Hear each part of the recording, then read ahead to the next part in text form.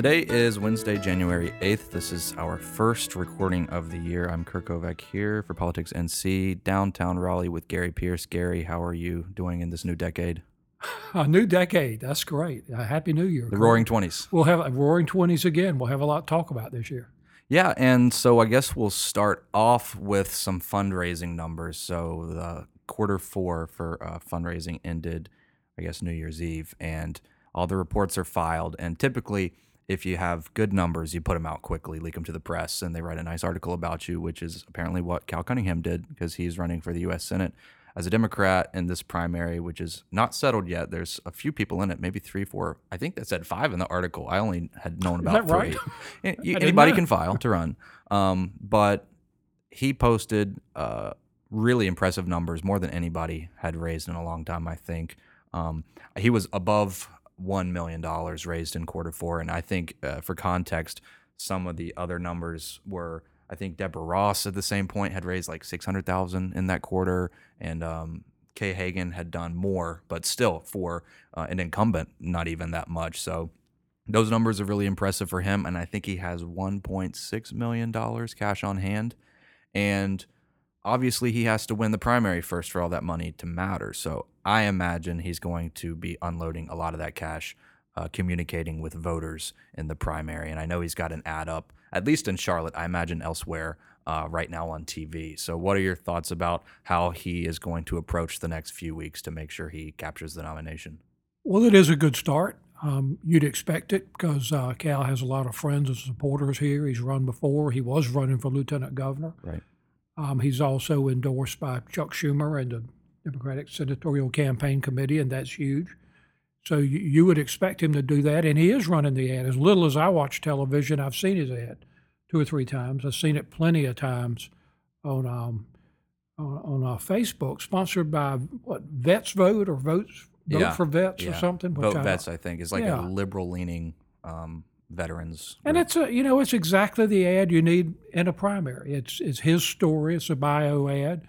It's got a picture of him with President Obama. I remember, which is important and establishes some things in his past. So it's the advantage he had. There was a poll last year that showed Erica Smith leading him. Right. But that was when nobody knew anybody, and probably a reaction to preferring a woman, all else being equal. But it's going to be tough for anybody to match those fundraising numbers, and that's a huge advantage. Money and television still count in politics. And yeah, with those polls that everybody likes to highlight, especially if you're Erica Smith, you love to put out a poll that shows you winning in the primary.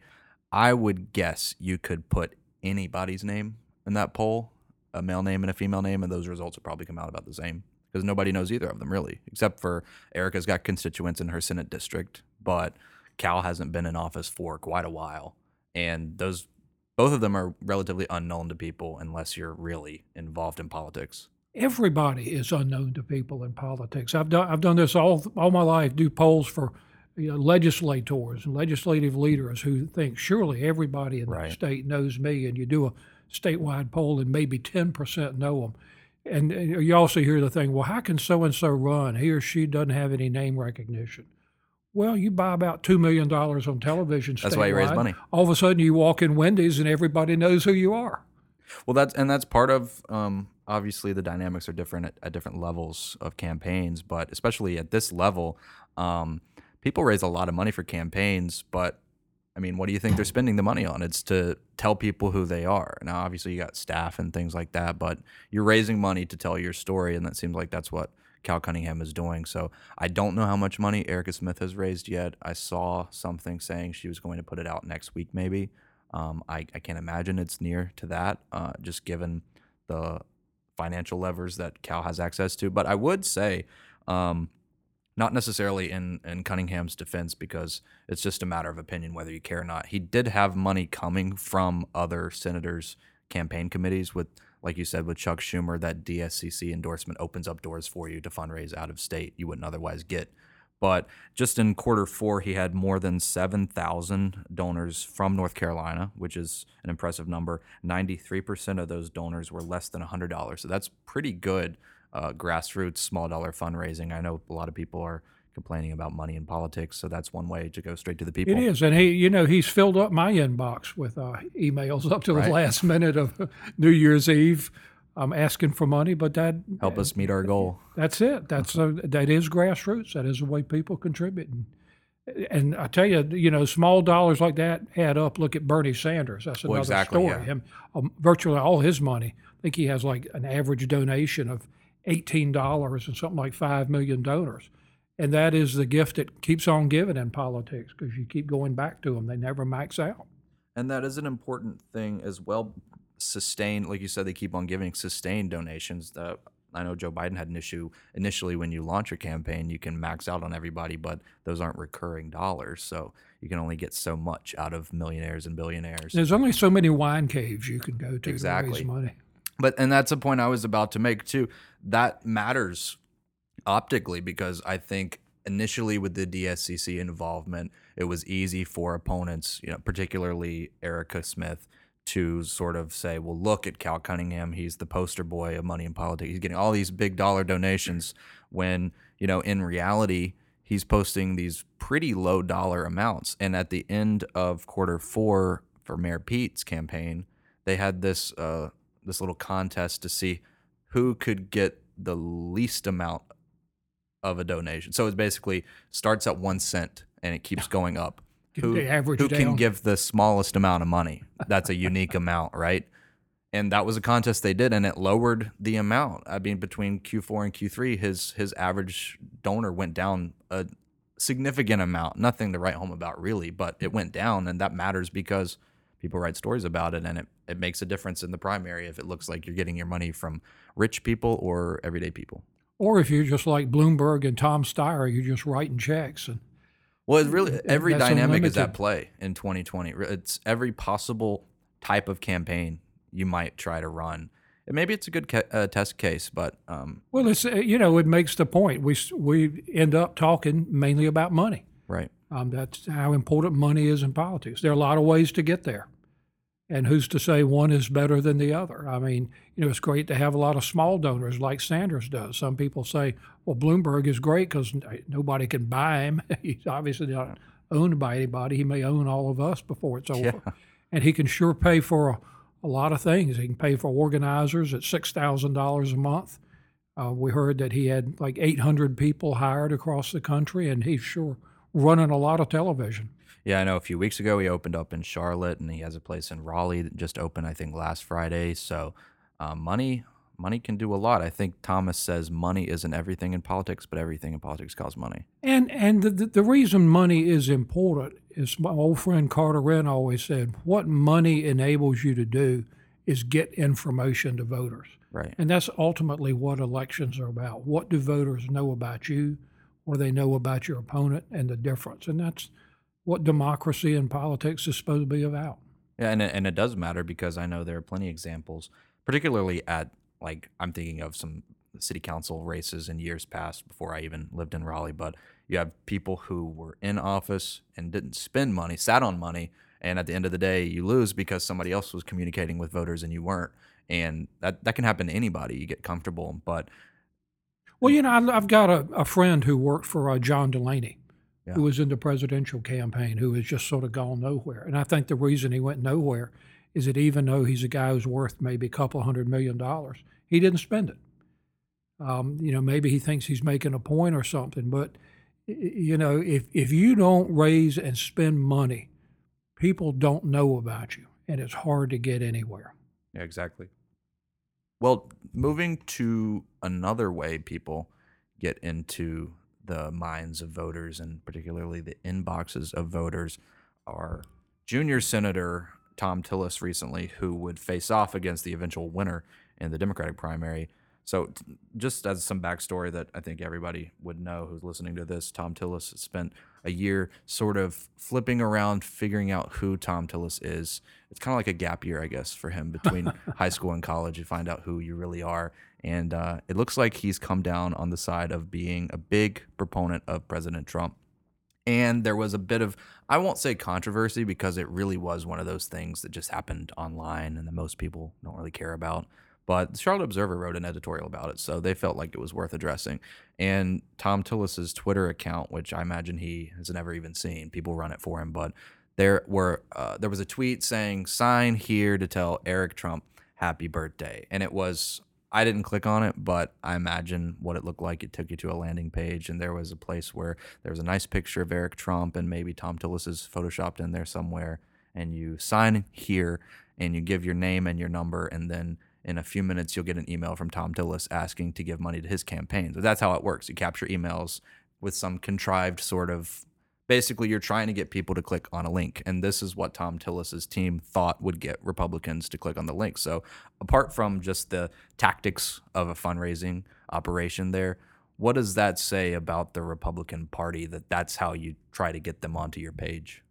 Well, first, I'm glad you explained to me why they did it, because that didn't occur to me. When I saw it, I thought, how demeaning could this possibly be? I just wanted to tell the guy for a happy United birthday. States senator. So I'm glad I understand now there was some campaign reason for doing it, but still I come back. How demeaning. Right. I mean, and I guess what it shows is this really is Donald Trump's party.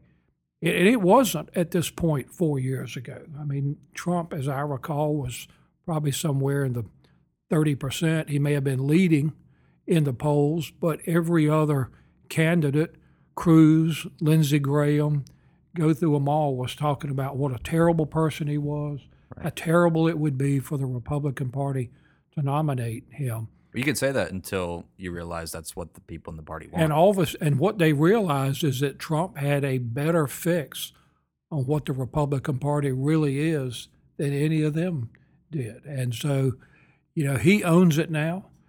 You got somebody like Tillis, who my sense of Tillis has always been that he's a pretty smart and principled person, even if I don't agree with him. But this is what he's had to do to be a Republican candidate in Trump's presidency. So I guess the real question is, what's going to happen to him when Trump loses, whether it's this year or 4 years? Is the Republican Party going to revert to what the Tom Tillis thought it was, or is it going to be something else? Well, that is also a question of something I was thinking through the other day. I was listening to some older episode, I think, of Howard Stern shows, which is probably not the best show to listen to, but he's a popular guy. And anyways, Donald Trump used to go on that show all the time, which is maybe indicative of his former character or lack thereof. More of the topics they discussed are in question, but the whole thing that Stern felt, having known him for a while, was that the presidential campaign was a publicity stunt, which I think a lot of people thought that. It's like, here's a great way to get my name in the newspaper a lot. And then election nights, you wake up and you're president of the United States, and maybe you didn't mean to. But if you take that line of thought, which I think is probably fair, that he was doing it to raise his image, ultimately to make money off of something else, then you'd have to chalk it up to a success, because he's the most well-known person in the world, and now he's got this dynasty. Even if it's not realized, you've got these Trump children who poll high. If you're going to run for president, Donald Jr. and Ivanka both would win a Republican presidential primary, if you believe the polling now. There's no reason not to think so, because like you say, that's their party. So even if they don't want to run for politics again, he could start his own version of Fox News or his own news website. I mean, if you're just looking for ways to make money, becoming president is a good one. I mean, 4 years of him not enjoying his life very much, but I think he likes conflict too. So, I mean, it's the biggest bully pulpit in the world. I just think if you look at it not from him wanting to be president for the typical reasons, if you look at it just through the lens of how can I make money doing this, I think it might be a success for him and his family. Well, I have a hard time believing that somebody would run for president and not want to actually be president, or think they'd be a better president than anybody else. And he certainly has the ego to do that. I think the thing that really distinguishes Trump, a lot of people in politics spend time thinking about policies or political tactics or whatever it is.